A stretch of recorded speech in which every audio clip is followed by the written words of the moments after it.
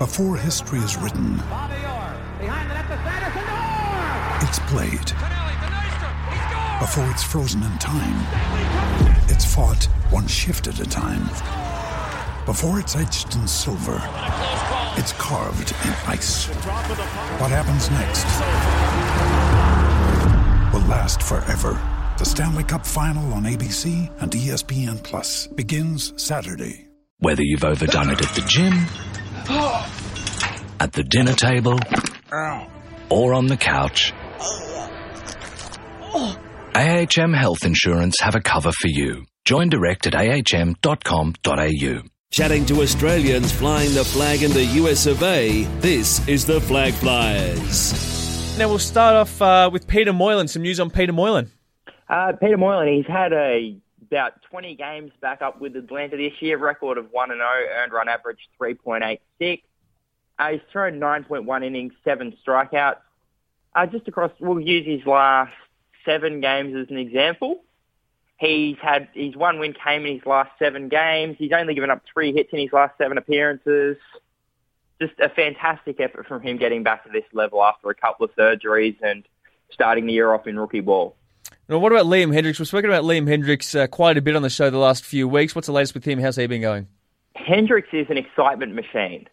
That's what I like to hear. The Blue Jays have just clinched their first playoff spot since 1993, so I might be overselling this a little bit. But he's 5-0 for the year. He's got a 2.53 earned run average. He's made 56 appearances, and he's struck out 71 guys. And what about the A-Rod one? Oh, that was fantastic, and it's so good because that strikeout, it's business for him. It's just what he does. It's regulation. He wouldn't have thought anything of it. But that got so much mainstream media coverage here. It was just fantastic. I really hope that sort of kickstarts him being a more well-known athlete in this country. And I was talking to a friend of mine who's a Blue Jays fan this morning. I said to him, can you sum up what it means to have a playoff appearance now? Obviously, you haven't had one in 22 years. And look, he said to me the whole, last 5 or 6 years, we've had absolute misery.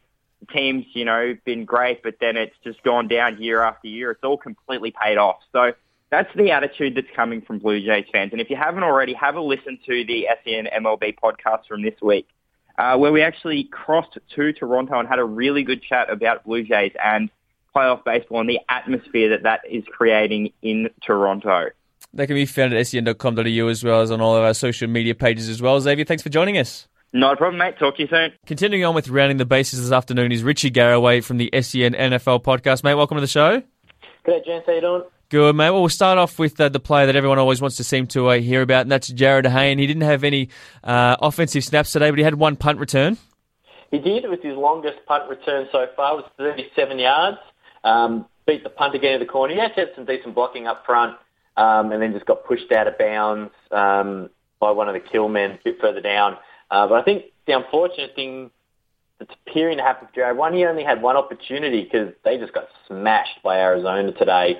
So Arizona only punted the once. It really now appears like he's getting no offensive snaps. And does that surprise you from what happened a couple of weeks ago and the fact that the 49ers have so many injuries with their running back position? Not really. They really appear to like Mike Davis, who's the other rookie running back.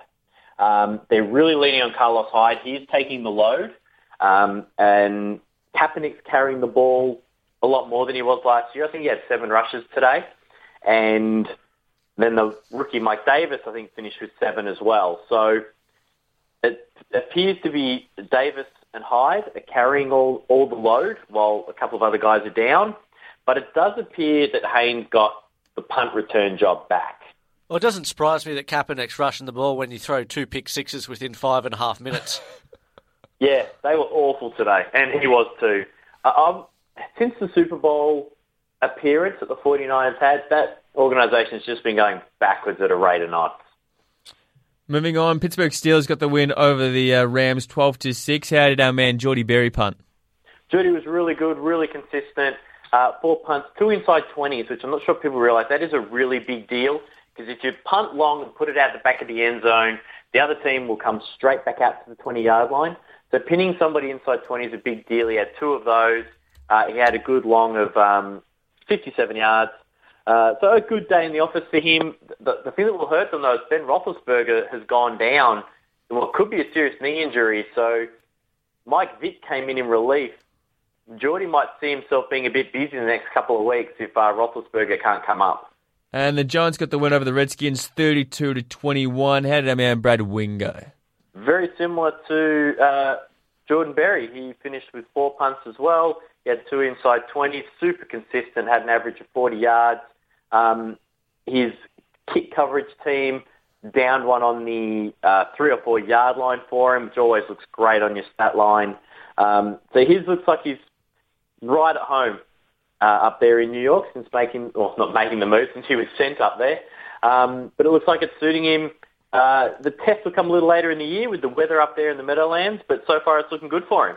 Beautiful, mate. Thanks for joining us. And as always, we can hear the SEN NFL podcast from every Wednesday on sen.com.au and all the SEN America social media channels as well, mate. Thanks for joining us. No worries, boys. For more SEN America podcasts, head to sen.com.au. To keep up to date with the latest American sports news and interviews from around SEN, follow SEN America on Twitter at SEN America and on Facebook at facebook.com/SEN America.